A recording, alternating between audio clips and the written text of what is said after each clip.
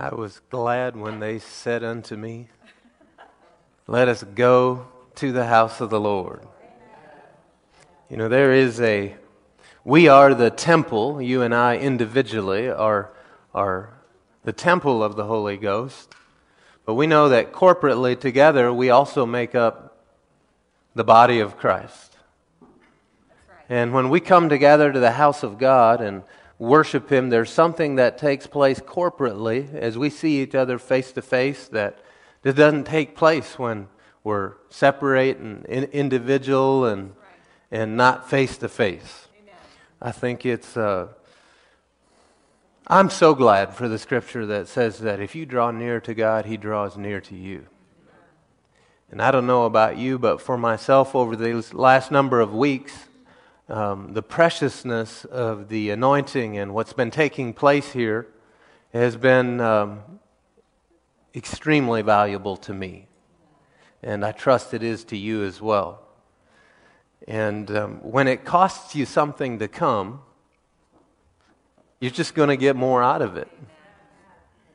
Have you ever noticed that principle in your life?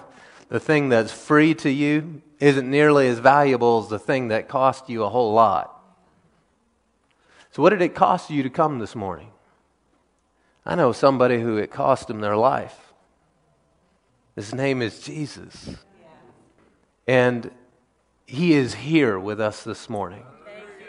He said, I will never leave you. I will never forsake you. That's such an awesome verse. No problem you ever come up against, you have to face in your own strength.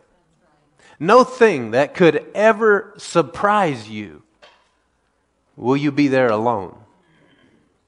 So it's a good thing. This morning, John, if you would, put up Romans 8, verse 2 in the New King James. Romans 8, 2, and we're going to just read it together maybe a few times. This has been a favorite verse of mine since this whole virus of fear that's been going around the planet.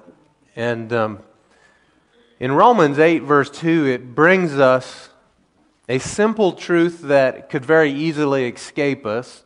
And so I've been making it my habit personally to meditate on this scripture and to just constantly say it to myself and say it to my children and just, you know, the Word of God, when you hear it in your ear, it causes faith to well up inside your spirit. That's what Romans 10 tells us. That faith comes by hearing. Hearing what? Well, the Word of God, not hearing what the media has to say, not hearing all about the news. And so instead of filling this is what I've actually been building the habit to do. When I find myself speaking the problem, I interrupt myself with this. For the law of the Spirit of life in Christ Jesus has made me free from the law of sin and death. Let's read it again. For the law of the Spirit of life in Christ Jesus has made me free from the law of sin and death. There's a law of life in the planet today. Amen. A law of life that carries more authority than the law of sin and death. How many have had firsthand experience with the law of sin and death? Most of us, right? The rest of you are currently experiencing it because you're lying. The law of sin and death seems like it carries a lot of authority in the earth if that's what you're looking at.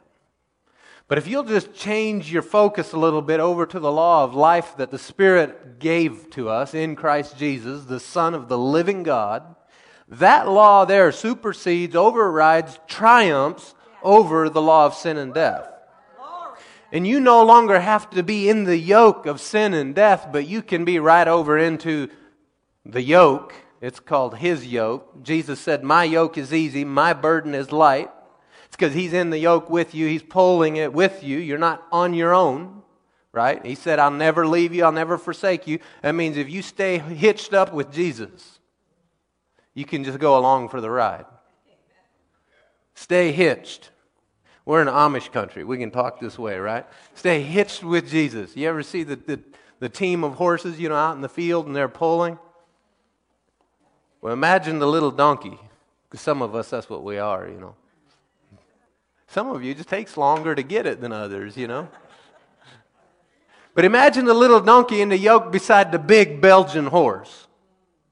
Who do you think's doing the heavy lifting there? The big horse.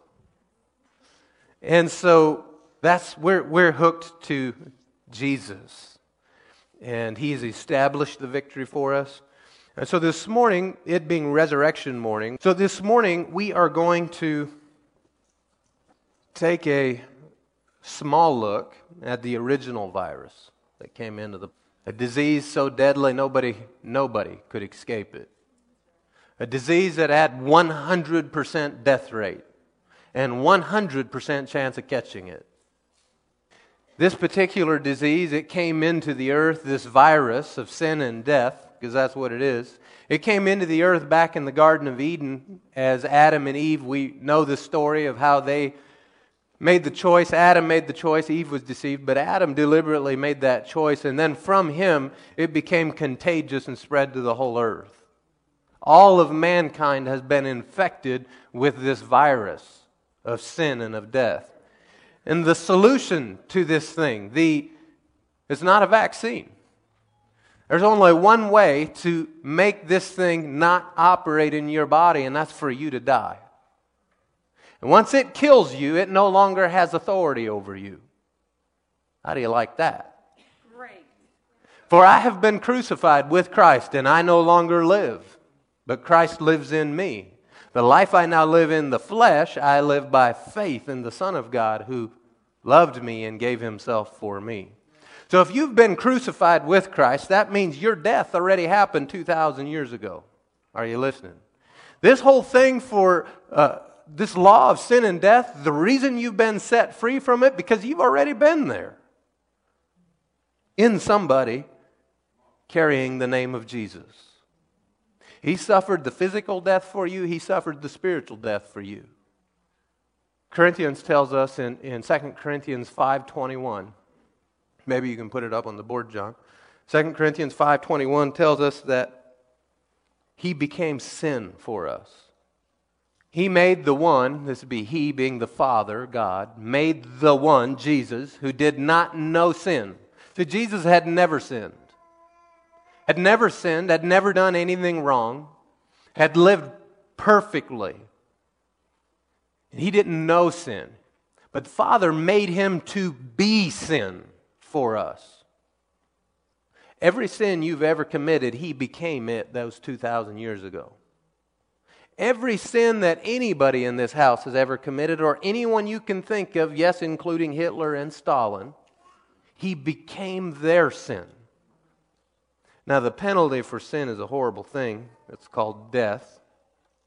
And sin separates from the Father. And as Jesus hung there on that cross, He was made sin. You can put that back up. He was made sin for a reason, so that you and I could be made His right standing with the Father. His righteousness. Righteousness is a word that's a little bit here sometimes to us. Maybe we've heard it so much. If you've grown up in church, maybe it's lost some of really what it means. But the most simple definition that I know how to give to you is a right standing before God. You being right. In God's eyes, you being right. No longer having that virus of sin on your life. And because you died those 2,000 years ago, because you've already been there spiritually, because Jesus was there spiritually. You know, there's a reason it calls Him the firstborn from the dead. He had to become born again. When He was made sin, now there's a reason Jesus hung on that cross and said, my God, why have you forsaken me? He wasn't just spouting out poetry. And if you read the account in Matthew, man, the earth got dark and some strange things happened. Shaking went on, and everyone went running for cover, and the Roman guards even standing there, the centurion general, whatever he was, he's like, this guy really was the Son of the living God. He was made sin so that we might become the righteousness of God. Now it's up to us to accept it, to receive it. So in Matthew 28, I'm going to begin reading there, and then we'll go to Isaiah. the original virus of sin and of death. In Matthew 28, this is resurrection morning in verse 1. It says, after the Sabbath, now remember, the disciples, anyone who's had any hope in Christ as being the Messiah, as being the one to deliver them from Rome, all hope has been lost. The miracle worker, the way maker, the one that walked on water, the one that did the impossible, the one that did things nobody on the planet had ever done before, had been killed. The unthinkable had happened in their mind. And it's now over. He's in the grave. We know where he's buried. And so Sunday morning arrives. 28. After the Sabbath, as the first day of the week was dawning, Mary Magdalene and the other Mary went to view the tomb. Suddenly there was a violent earthquake. Because an angel, here's why the earthquake happened, because an angel of the Lord descended from heaven and approached the tomb. He rolled back the stone and was sitting on it. His appearance was like lightning. His robe was as white as snow. The guards were so shaken from fear of him that they became like dead men. But the angel told the women, don't be afraid, because I know you are looking for Jesus who was crucified. He is not here. He has been resurrected just as he said. Come and see the place where he lay. Then go quickly and tell his disciples, he has been raised from the dead. In fact, he is going ahead of you to Galilee. You will see him there. Listen, I have told you. So departing quickly from the tomb with fear and great joy, they ran to tell his disciples the news. Can you imagine? These first preachers of the good news, their hearts just exploding with joy and hope all over again. Jesus met them. Woo! Has he ever met you? If he hasn't, you can meet him this morning. So how do I do that? Well, just invite him. Say, Jesus, be my Lord, be my master, and you'll encounter him. Jesus met them and he says, good morning, or rejoice, or be glad, or it's a greeting. They came up and took a hold of his feet and worshiped him. Then Jesus told them, don't be afraid. Go and tell my brothers. Go and tell my brothers to leave for Galilee, and they will see me there. Now, if you would, turn over to Isaiah chapter 33. So, to what purpose? We've already been covering it, but to what purpose was Jesus, all of this happened? To what purpose? Why did the perfect, spotless Son of God have to come as a lamb and be slain for the whole world for our sins? Because justice had to be served. That's why. Justice had to be served in order for you and I, so that we could have eternal life. Now, eternal life is not living forever. That certainly happens within eternal life. But eternal life, Jesus described it in John chapter 17, where he is praying. He's talking to the Father, and Jesus said that eternal life is to know the Father and his Son, Jesus Christ. That's what eternal life is. It's a relationship. It's having the life. The Zoe life of God. He is life. And having that relationship with him and having that within you will certainly cause you to live forever. But having the relationship with God the Father, with his Son Jesus Christ, that's how Jesus describes eternal life. And we know that that's why Jesus came. I'll just quote it to you in 1 John 3 and verse 8.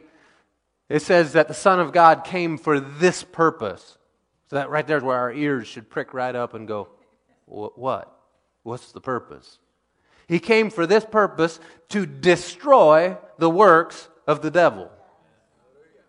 I mean, that's the verse. If you ever find yourself in the devil's house, put it on his fridge. I mean, figuratively speaking. When you're in that bad place and it feels like the destroyer's at your door, that's the verse you pull out and say, hey there, fella. This one here is written about you. And I've been given his authority over you. The Son of God came for this purpose, to destroy the works of the devil. Now, what was his works? Well, it all started, it's that virus we were talking about, the virus of sin and death. To destroy it. And man, it got destroyed. In Isaiah 33, Listen to this. In verse 8, the highways are deserted, travel has ceased, an agreement has been broken, cities despised. Well, they're full of people and they carry that virus all over. And human life disregarded. Sounds like today, doesn't it? I mean, a whole lot like today. It's amazing. The land mourns and withers. Lebanon is ashamed and decayed. Sharon is like a desert. Bashan and Carmel shake off their leaves. Now I will rise up, says the Lord. Now I will lift myself up. Now I will be exalted.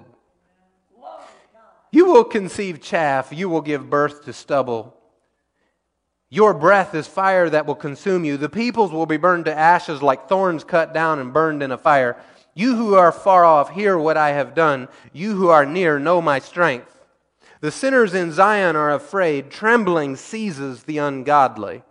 Who among us can dwell with a consuming fire?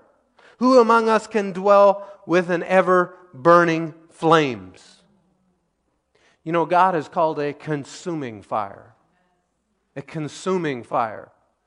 And being aware of that virus of sin in your life will cause you to tremble and be afraid like these were here. And there's only one cure for it, and that you don't have to be afraid. You don't have to live in any condemnation for it. You don't have to be afraid to approach the flame of God. You know, if He is a consuming fire, as He says, which He is, I have here a torch for demonstration purposes. Hear that on my mic, you know, singe my beard off. So that fire would consume things if we'd put it up to things, right? It's a hot fire. It's not just a match. It's a torch. Now, you and I are this vessel right here. And you and I, when we have that virus of sin in us, are like being filled with gasoline.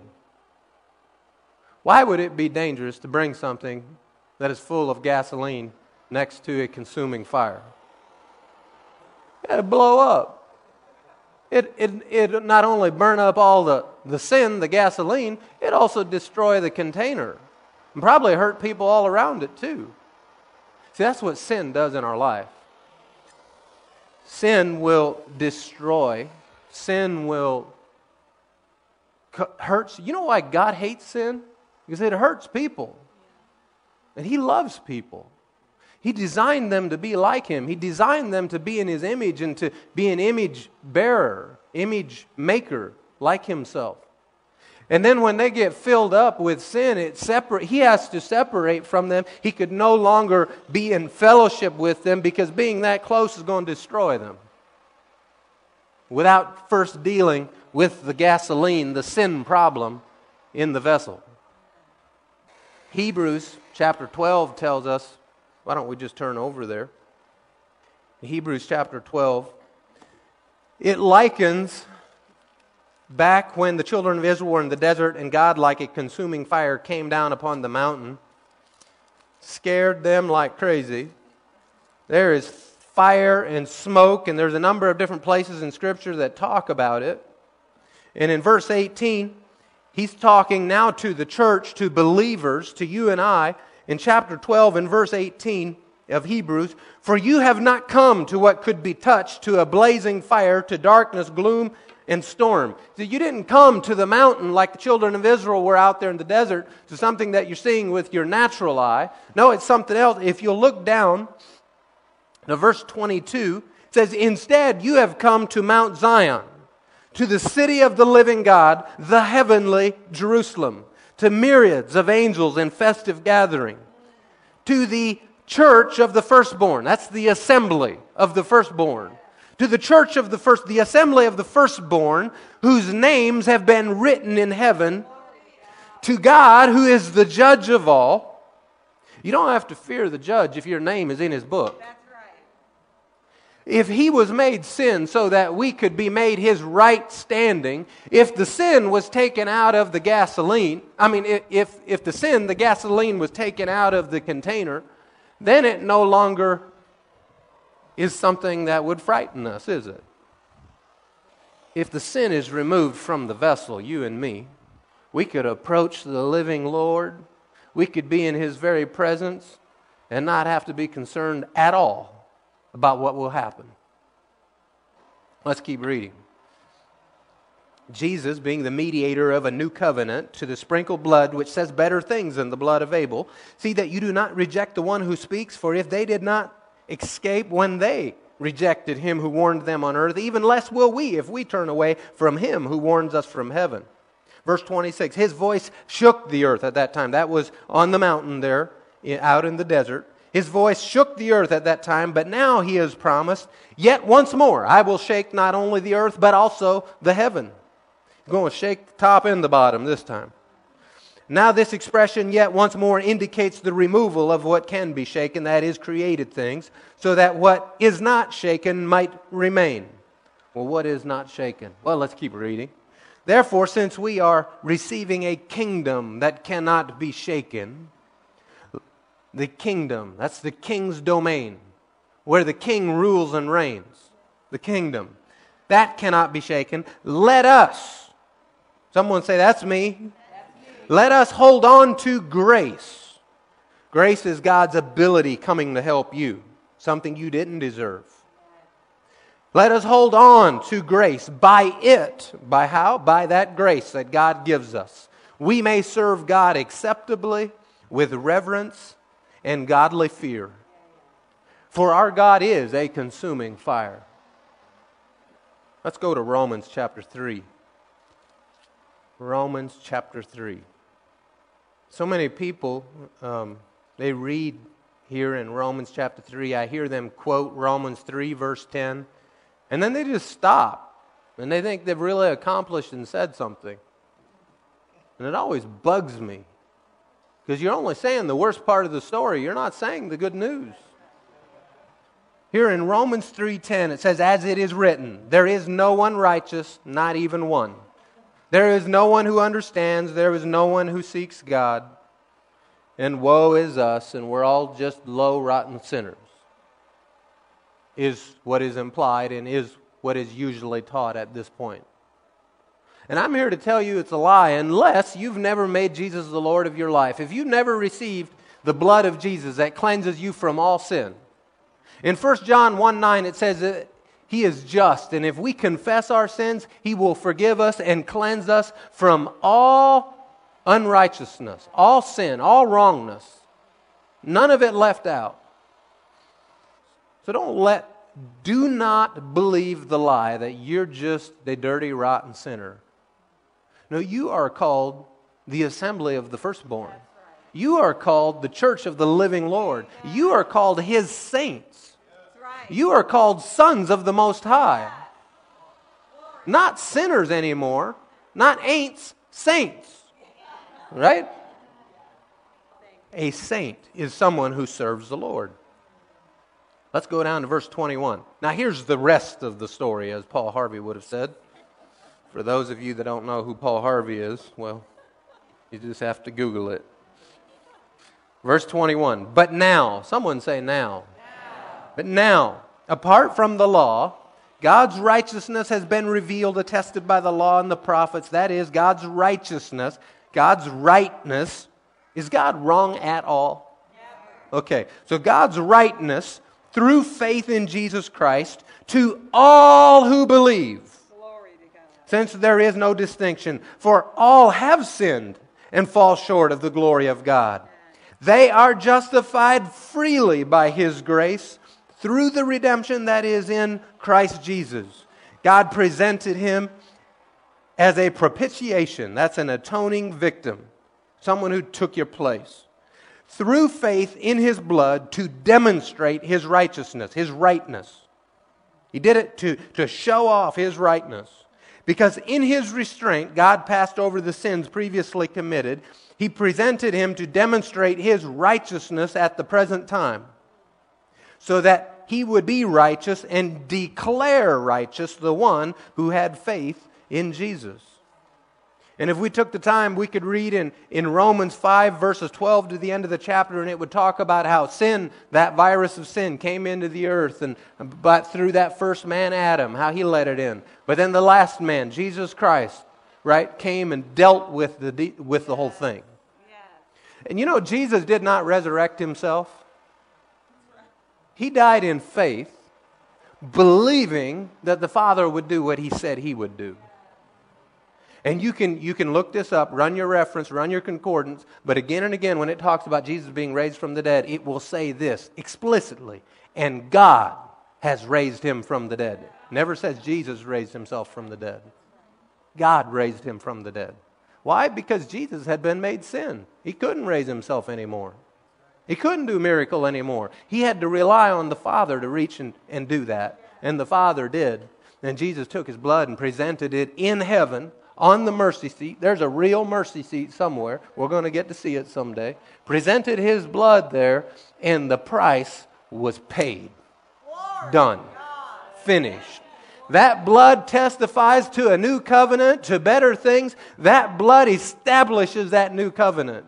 That blood absolutely will outlast any sin you and I ever created. Did you know that righteousness does not come in waves? Righteousness does not come by degrees or levels. You cannot level up in righteousness. Come on. It has been established. It has been set. The bar has been put at the level of Jesus, of God Himself, His righteousness. And you and I have to get this awareness into our spirit, into our being, that I am the rightness of God. That this is not something I'm earning. This is not something that I somehow level up in or am at this degree or this degree, but that I am at His righteousness. He established the level. This will cause you to be free from fear in your life. This will cause you to be completely free of condemnation. This understanding will give you boldness like you've not experienced before. A boldness that, man, you just come right into the throne room. You don't even have to knock on the door. None of this storming the gates of heaven. Come on, we're not enemies outside the city. We're allowed into the room where He sits, the throne room. And you come in boldly when you need mercy and help. That means if you need mercy, that means there are going to be times that you messed up. And that you sinned and you have to come to the Father and talk to Him about it. And did you know that that's the courtroom of heaven? But here's the best news I can tell you this morning. In that courtroom, you have an attorney, and His name is Jesus. And He stands there to make intercession for you. Actually, the word says He sits. He sits on the throne, right? To make intercession for you. He ever lives to make intercession for you and I. That means that every sin that you bring to the Father, Jesus is there, your attorney. This one here has been dealt with. The book here says it's dealt with. Right here is His name. It's not held to His account. Now, if you want to be a rebellious little sheep and run away, you can forfeit your salvation, okay? Don't misunderstand me this morning. And that's a different sermon that we recently preached a series. You can go back into the archives and find it about repentance. And about how repentance is a gift from the Lord. And that we are to repent, right? This morning, I want you to grab a hold of your righteousness before the Father. Your right standing in His presence. Because of this, let's go to Luke chapter 3. Actually, no, you go to Ephesians chapter 2. Ephesians. How do you like this fire burning all the time? Some of you think I've forgotten about it. My God is a consuming fire. And when you realize that He dealt with the gasoline in the container, the sin in the person, you don't have to be afraid to approach Him. You don't have to be concerned about you getting ruined and everyone around you getting ruined. Before we read in Ephesians, I'll just read something to you that John the Baptist said about Jesus. He said, I baptize with water, but the one who's coming after me is greater than I am, and He's going to baptize you. That means immerse you in the Holy Spirit and with fire. And with fire. Meaning that sin problem is dealt with. You don't have to be concerned about holding the flame right over that person. And look at that. They become a light. Jesus said, you are the light of the world. He made the statement, He said, I am the light of the world. But He also said, you are. So that you are to be. What Jesus started, you and I are now supposed to carry on, right? We're supposed to do. We can get the fire trucks out here this morning. See, when oil is in there, the oil of the Holy Spirit, I will fill them with oil and with fire. Now there's no longer an incompatibility between you and a holy, righteous Father. But there's only a like image, like holding a mirror up to Him. And you are to reflect Him. And now you can be a light, you can be a flame, and what happens if we bring another lamp over here? It gets lit, and then it gets lit, and then another one, and another. And that's what we do. That's who we are, right? This is how Jesus made it possible for us to have eternal life, that fire being the light within us. Remember the day of Pentecost when the Holy Spirit came upon them and it appeared like fire. I don't think it was actually fire, but it looked like fire. Came in tongues of flame, came and rested upon him. See, God is still a consuming fire, and you ask, well, how come I turned the torch out? You know, He's still a consuming fire, but you and I are His light in the earth. When people see this, they're supposed to understand who that is. The body of Christ in the earth. That's the image of the Lord. That's a reflection of Him. That carries on the work that Jesus started. All right, Ephesians 2, did you find it? Verses 12. We'll start at verse 12. At that time you were without the Messiah, excluded from the citizenship of Israel and foreigners to the covenant of the promise, with no hope and without God in the world. Now, if we would shut our Bibles and go home there, we could all just be sad. But verse 13 says, but now in Christ Jesus, you who were far away have been brought near by the blood of the Messiah. For He is our peace. He is our peace. The chastisement for our peace, the punishment, the price for you and I's peace was put upon Him, is what it says in Isaiah. So you and I can be confident in peace, knowing that it doesn't matter the wind or the waves or the enemy or the lion or the virus that's out there, because I've got inside information. I've got diplomatic immunity. And when I find myself in the middle of some of these problems, because Jesus said that you would, He said, man, no, guys, you're going to face some problems in life. So, but be of good cheer. I've overcome them. He always gives us the victory, is what Scripture says. So there's never a time where there is this one here, you just have to go ahead and be an undercomer. Right? I mean, I know there's no such word, but there is from now on. You can be an overcomer or an undercomer. All right, I'm gonna wrap this up with to go there and then maybe two more places. I've asked John Tobias to share with us his testimony. Obviously, he could probably talk to us all day about it because the Lord has done wondrous things for him. But I've asked him to limit his time, and then we're going to also take communion together. Because John, all of us have a story. You know, the other night at our home group, we stood around and we told each other about the first time that we made Jesus the Lord of our life.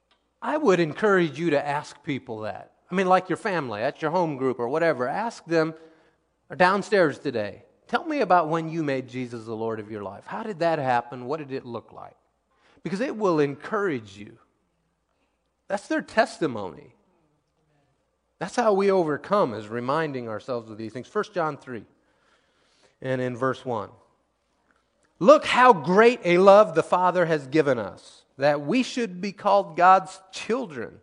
And we are. The reason the world does not know us is that it did not know Him. God's love for us so great that we get, and we are. It's not something we're going to be someday. It's not something that hopefully, eventually, if we live good enough, none of that stuff. The blood of Jesus makes you His child.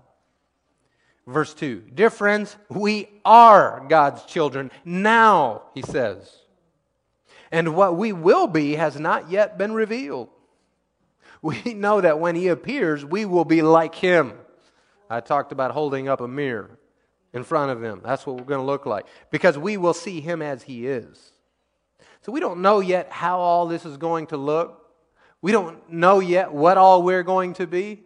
We have a tiny glimpse of it. Paul said we see through a glass darkly. We see the shape of an image. But we can know with confidence how it begins. Let's go to chapter 4. In verse 17, it says, you can see the verse before it says that God is love. Okay? He is love. In this, love is perfected with us, or completed with us, so that we may have boldness or confidence in the day of judgment. So when the day of judgment arrives and the torch comes near, the consuming fire, you're not full of gasoline. There's no fear there. It's just, oh goody, I get to cozy up with the Father and I'm going to burn even brighter.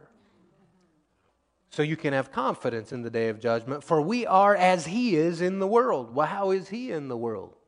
Well, He's ruler. I mean, doesn't it say in Ephesians, we didn't read the verse, but in chapter 2, we're going to be seated with Him. Seated with Him. We are as He is in the world. Wow. Completely right. Verse 18, there is no fear in love. See, no fear of judgment, no torment of judgment. We still maintain the fear of the Lord, the awe of the Lord, we could say, but we don't have a fear of judgment. There is no fear in love. Instead, perfect love drives out fear, because fear involves torment. We don't have to be tormented with fear. If you walk after the Spirit, you won't have condemnation.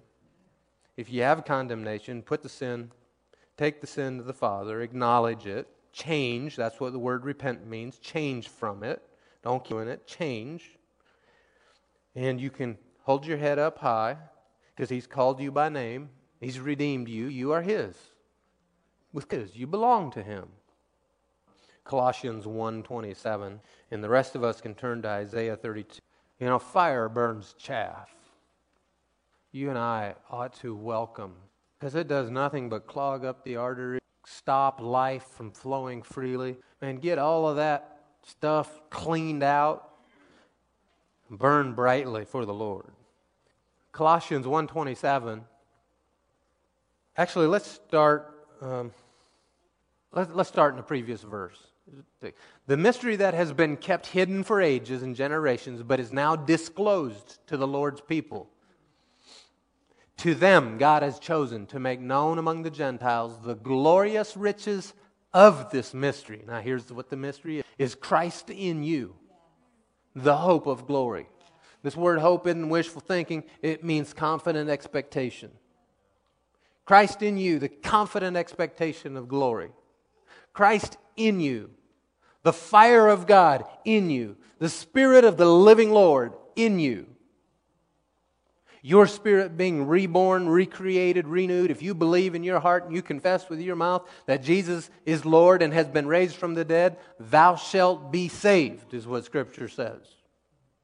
That means Christ in you, the hope of the confident expectation of glory.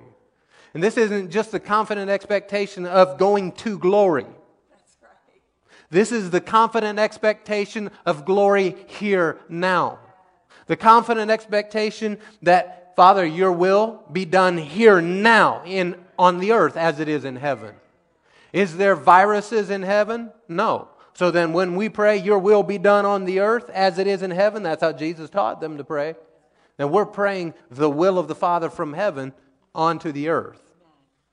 Confident expectation of glory. That Jesus being glorified. And that as you are His ambassador, reconciling people to the Father, you're dealing with all kinds of things that are coming your way, from sickness and disease and attacks and demonic spirits and all these things, but you are as He is in the world and reigning with Him, carrying His authority, His ambassador in the earth. None of those things move you because you have the authority. And out of that something comes. Let's read in Isaiah 32 in verses 15, I'll begin. Before this, it's talking about the forsaken place well, actually, let's skip over to 33, where I had stopped reading about the Lord being a consuming fire. In verse 15 of 33, it says, the one who lives righteously and speaks rightly, who refuses gain from extortion, whose hand never takes a bribe, who stops his ear from listening to murderous plots, and shuts his eyes eyes to avoid endorsing evil. He will dwell on the heights. His refuge will be the rocky fortresses. His food provided, his water assured. Your eyes will see the king in his beauty. You will see a vast land. And he goes on, and if you keep reading, verse 22 says, the Lord is our refuge. The Lord is our lawgiver. Remember I said he's our attorney. He's our lawgiver. He's our judge. He's our king. He will save us. See, we can just be confident in that. And this isn't talking about just in heaven. Romans 5:17 says that we will reign in life as kings. Not in heaven, in the future. It's saying now. We will reign in life. Now let's go back to chapter 32 where I started. In verse 15. Now, just before this, he's talking about, an abandoned city and all these things, barren forests and places. And verse 15, this is going to be that way. Until the Spirit from heaven is poured out on us. Then the desert will become an orchard, and the orchard will seem like a forest. Man, apple trees, cherry trees so thick, it's like a forest. Just food to eat as far as you can see. Then justice will inhabit the wilderness, and righteousness. Someone say righteousness. That's right standing before the Father. Rightness. God's rightness. And righteousness will dwell in the orchard. The work or the result of righteousness will be peace. The effect of righteousness will be quiet confidence forever. That unshaken kingdom, unshakable kingdom that we read about. That's quiet confidence. Knowing, man, my feet, they've grown roots into the rock. And the storm that collapses the house built on sand doesn't move me. Then my people will dwell in a peaceful place and in a safe and restful dwelling. John, would you come? The quiet confidence that comes from righteousness means there's an absence of fear. There's an abundance of love, because that's the mark of how we're known, is love. Being able to be free from the past and stand in God's rightness is an amazing thing. While John is sharing his testimony, we have 15 minutes. So what we're going to do is, while he's sharing the testimony, maybe they can do that now. The ushers can pass out the communion elements, and just hang on to them. And when John is finished, we'll take communion together. Actually, you do that. You lead us in communion, and then we'll close. 15 minutes? Yeah. Hey, Siri, set a reminder in 15 minutes to stop talking.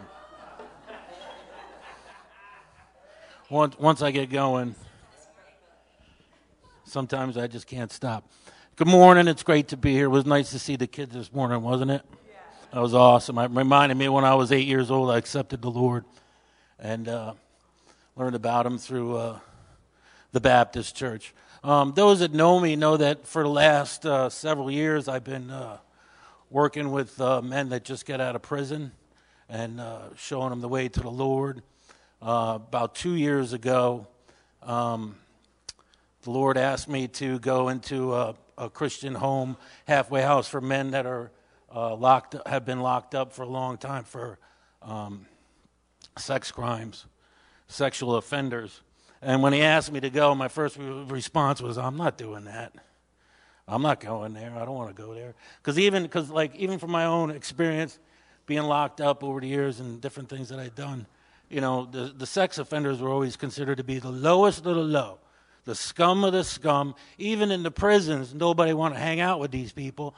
They actually targeted these people. And now the Lord's asking me to go talk to these people and share the good news of God. And I said no for about a year and a half.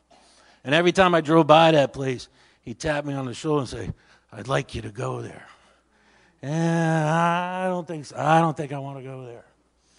And then about a year and a half, my buddy Larry here asked me to go to this breakfast thing. And we went to the breakfast, and it was the breakfast for that house. And I met some of the guys. I said, all right, fine.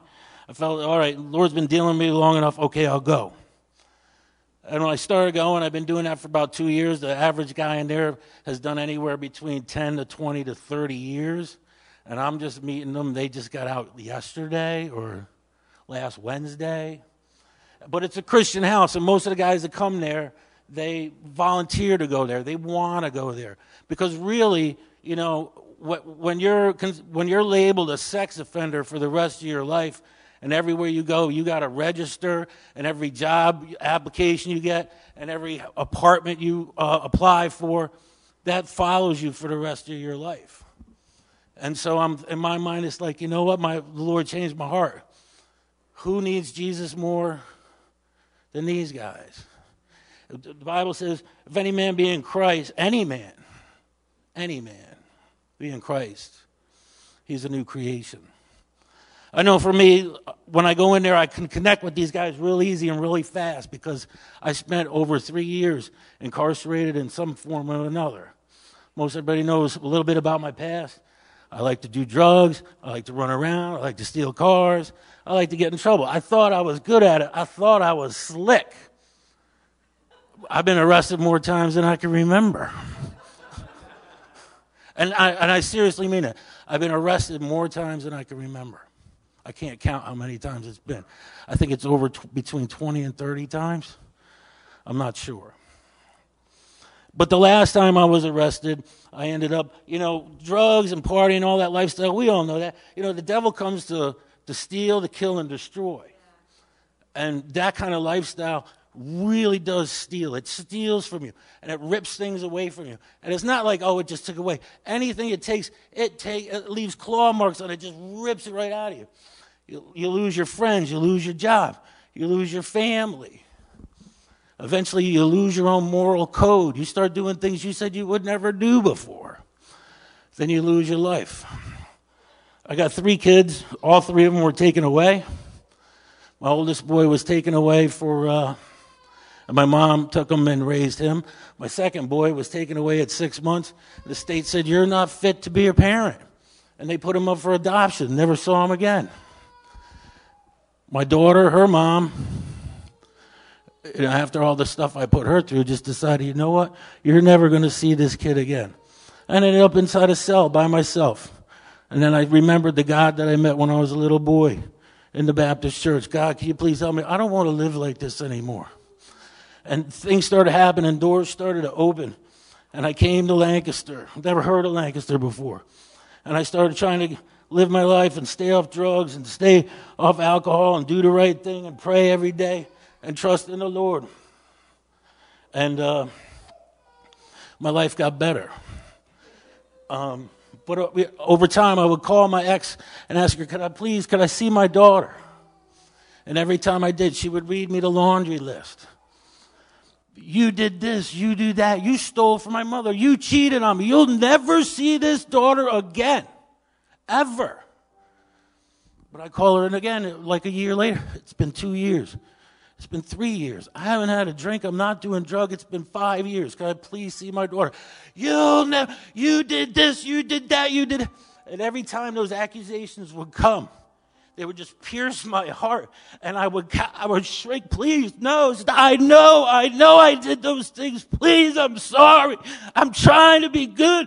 I'm trying to be a good man. I'm trying to be righteous. Can we put up Romans 10, 1 through 3, please, in King James? Is that possible? I'll read it to you. Brethren, my heart's desiring prayer to God for Israel, that they might be saved. For I bear them record that they have a zeal for God, but not according to knowledge. For they, being ignorant of God's righteousness, going about trying to establish their own righteousness. I thought my problems over the years was faith. I didn't have enough faith. But my problem was righteousness. It wasn't my faith, as I didn't realize or take my righteousness. Wow. So if I start crying, I didn't take my righteousness by faith. I walked around with this condemnation in my head that I just didn't measure up. I would go to prayer to the Lord, and it was like something was lacking, and I didn't measure up. And it was like there was different classes of righteousness, like on an airplane. Larry and his wife might have first-class righteousness. And Josh and his wife might have business-class righteousness.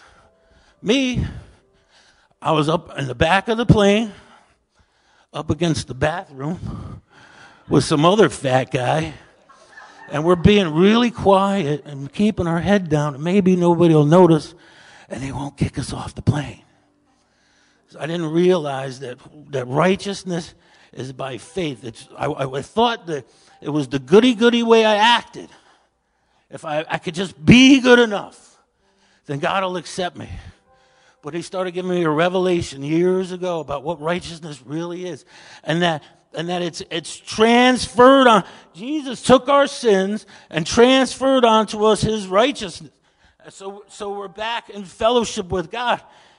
When did we become righteous? When you were born again.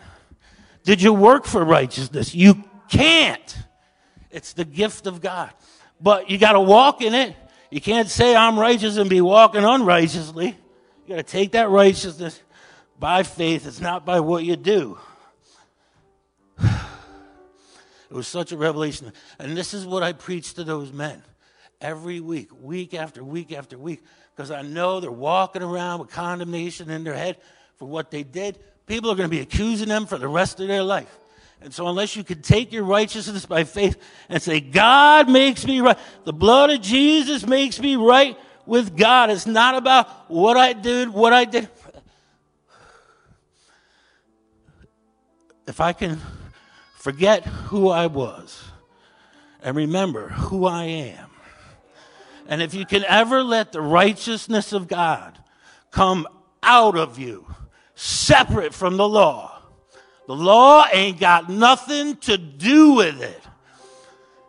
Once you know you're righteous, you stand there. Faith flows. I know I'm right with God. Peace flows.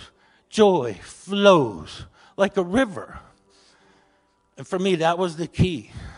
God had me stuck on this for a long time. We go and we learn other things. He does other things. But we keep coming back to that.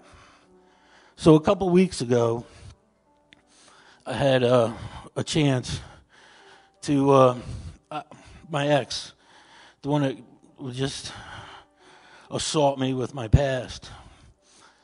I haven't talked to her in about 14 years. I've been reunited with my kids through a miraculous move of God.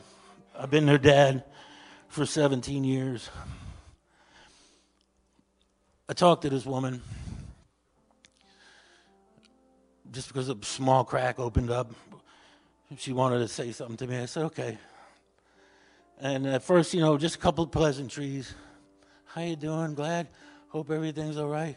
But let me tell you, you did this and you stole from my mom and you cheated on me and you da-da-da-da-da-da-da. And what used to make me cower and crumble as a man, I just stood there, calm, not defiant, not angry, just calm, in the shadow of the Almighty, in my robe of righteousness. Say amen to that.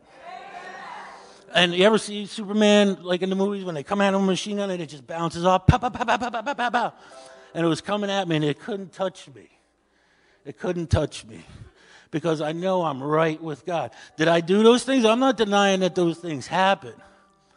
But I'm a new creature in Christ. That person doesn't live here anymore. The old man has died. I put on Christ. So I just encourage you, if you're walking around and you feel condemned, you feel like you're just not measuring up, and there's better Christians than you, that's just a lie from the devil. The next time, here, let's look at, real fast, hold on. Isaiah 54:17. No weapon that is formed against you shall prosper, and every tongue that shall rise against you in judgment, you shall condemn. So when you go to pray to God, and he's sitting there in his head, he's like, who are you trying to kid? You remember what you did. You remember how you treated your mama. You remember what you did last week. You say, shut up, devil, and hit this road.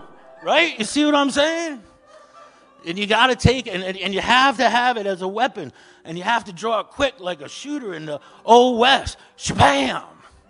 You know what I'm saying? So you meditate on these things, you get it in your heart, and God gives you a revelation of it, and you can walk in righteousness. But Lord told me that this is what he wanted me to share. I was like, really? Are you sure? And then when you started sharing, I said, I guess that's what you do want me to share. It's good to be here. We're going to take communion. I try to have communion quite a bit at my house. Lord says to do this as often as you gather together. Thanks. I'm really thirsty. I don't need to. Come here, sweetie. Yeah, give one to my wife. Does everybody got the elements? Come up here, sweetie. 10:28. I'm going to silence this phone before that reminder starts going off. So the night before Jesus was killed for our sins, he said this was his body that was broken for us. And when I take communion, I try to think in my head and visualize the pain and the suffering that he went through in my place, for my peace and my health and my restoration. I meditate on this because I want to take it worthily. I used to think worthily meant if there's anything wrong with me, if there's any condemnation going, you shouldn't be taking it. And so for years I didn't take it. But then I realized, no, that's not true. I am the righteousness of God. To take it worthily means I'm going to remember. I'm going to call to remembrance what Christ has done for me. I'm going to take it in worthy and respect for him. So his body was broken for us. He said, take this, eat my body. In the name of Jesus, let's eat. Thank you, Jesus. Thank you, Jesus. Thank you for newness of life. And then he took the cup. He said, this is the blood which I shed for the remissions of sin for the whole world. And when I take this, I think of Jesus hanging on the cross and the blood just pouring off of his body, pouring, just pooling around the foot of that cross. How much blood was lost and shed for me. And I take it and I thank you and I take it with a grateful heart, Lord. Thank you, Lord, for everything you've done for me so I could be right with the Father. Let's drink in the name of Jesus. Hallelujah. Father God, we praise you. We praise you, Lord, and we thank you, Jesus, for newness of life. We thank you that your Spirit comes into our body, Lord, that you make us righteous, that there is no condemnation to them that are in Christ Jesus, Lord God. We thank you, Lord, that you protect us and that no plague shall come near our dwelling. Lord, we thank you for all that you shall provide all our needs in this weird time that we're going through right now. We pray that we can be the light to the world today in this dark time, Lord God, that we can stand up and shine. We don't have to fight back the darkness. We just got to shine. In the name of Jesus, we thank you and praise you. Amen.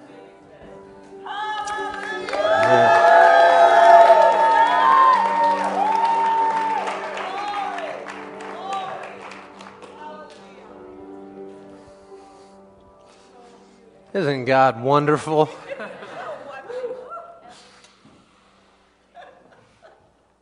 Good morning. On this beautiful day that the Lord has made.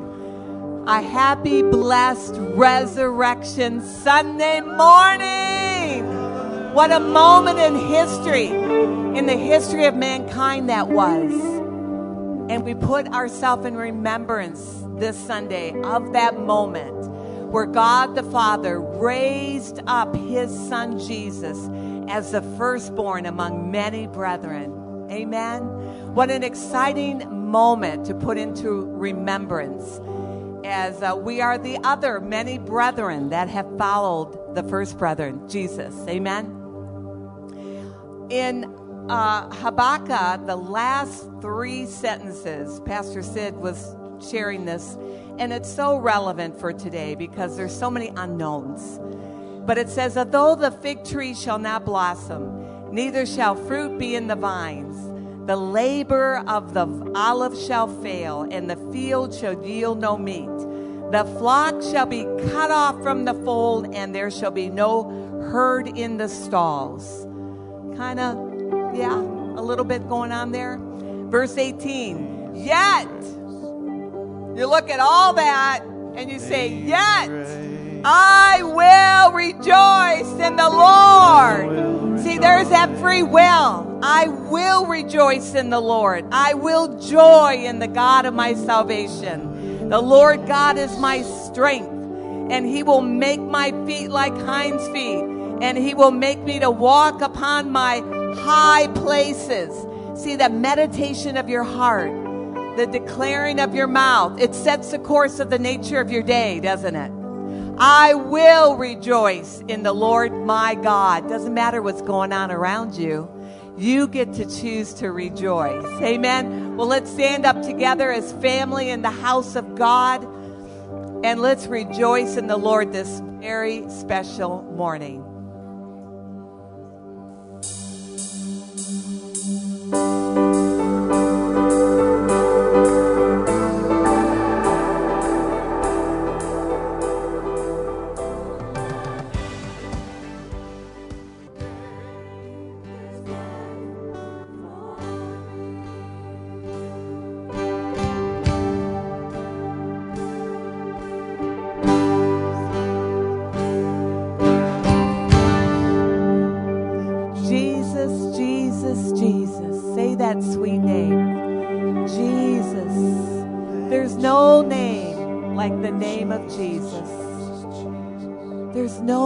There's no name more powerful nor sweet than the name of Jesus.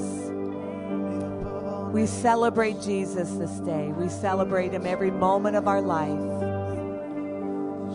Father, we're so grateful for your son, Jesus. We thank you for the Holy Spirit that's here on the earth today. We thank you for your very presence in this place this morning. So filled with the joy of the Lord, so filled with the peace that passes all understanding. Just look around. Look at you, brothers and sisters in the Lord, celebrating this precious gift of salvation. We are truly the most blessed people on the face of the earth. So turn to your neighbor and say, I'm so glad you're here today. We celebrate the life of Jesus with one another. What a great privilege and an honor. Thank you, Lord Jesus. Thank you for your faithfulness and obedience. Hallelujah. Hallelujah.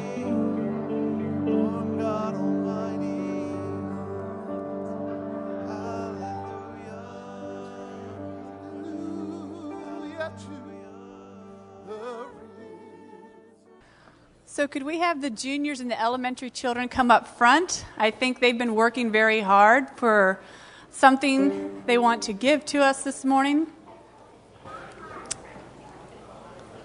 And the preschool are going to stay in for now and then just, okay. Good morning, everybody. Happy Resurrection Day. It is so good to be here with all of you and the beautiful sun that was shining this morning. This is our elementary and junior classes. This is part of them. Not everybody is here today. But every month they work on verses, and they do this, and they say them, and they get prizes and rewards.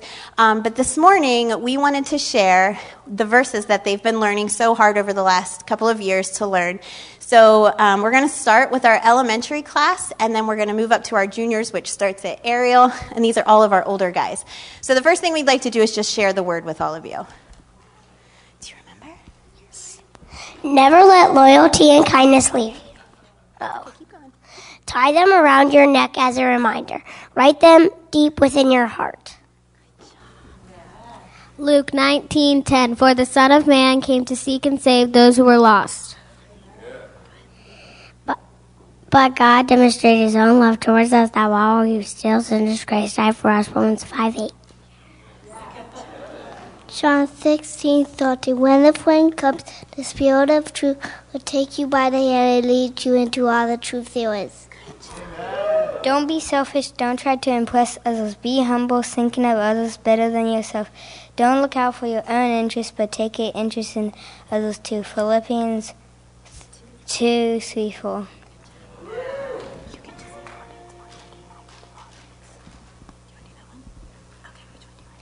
Make allowance for each other's faults.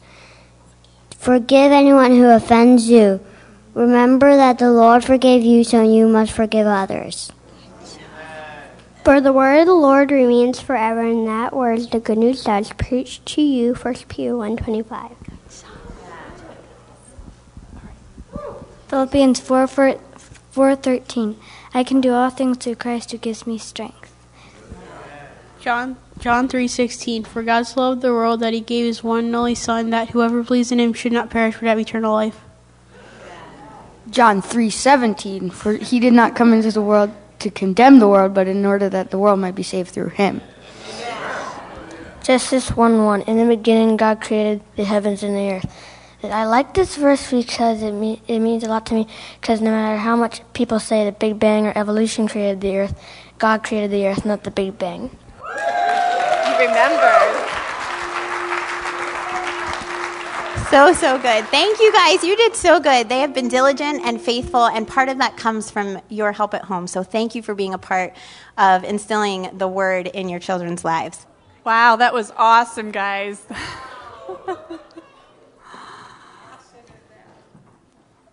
I am overwhelmed. It is such a privilege to be here. Isn't it? Isn't it precious? Something not to be taken for granted, for sure. And as we return our tithes to the Lord this morning, I want to just take a moment and remind ourselves who we're trusting in. You know, where have you placed your trust? What are you looking to? And the reason that we reflect on this now is because tithing is an outward demonstration of an inward belief that God is my source. It's one of the ways we demonstrate that we trust him. And so I want to read to you from Psalms 146, verse 3 through verse 7. It says, "Put not your trust in princes, in a son of man in whom there is no salvation." There is only one man in whom there is salvation. When his breath departs, human man, he returns to the earth. On that very day his plans perish. Blessed is he, and now many translations say happy. My translation says blessed, but I do think happy is a better translation, because when you look up this word in the original, it brings out to be made happy, to make happy. So happy is he whose help is the God of Jacob, whose hope is in the Lord his God, who made heaven and earth, the sea, and all that is in them, who keeps faith forever, who executes justice for the oppressed, who gives food to the hungry. So our trust is in the Lord. We're not putting it in man. You know, our deliverance is not from our president. Our deliverance is not from the government. Your husband is not your source or your provider. You know, God can use these natural channels to get provision to you, but we look past that human being. We look past the horizontal, and we know who our source truly is, where the help truly comes from.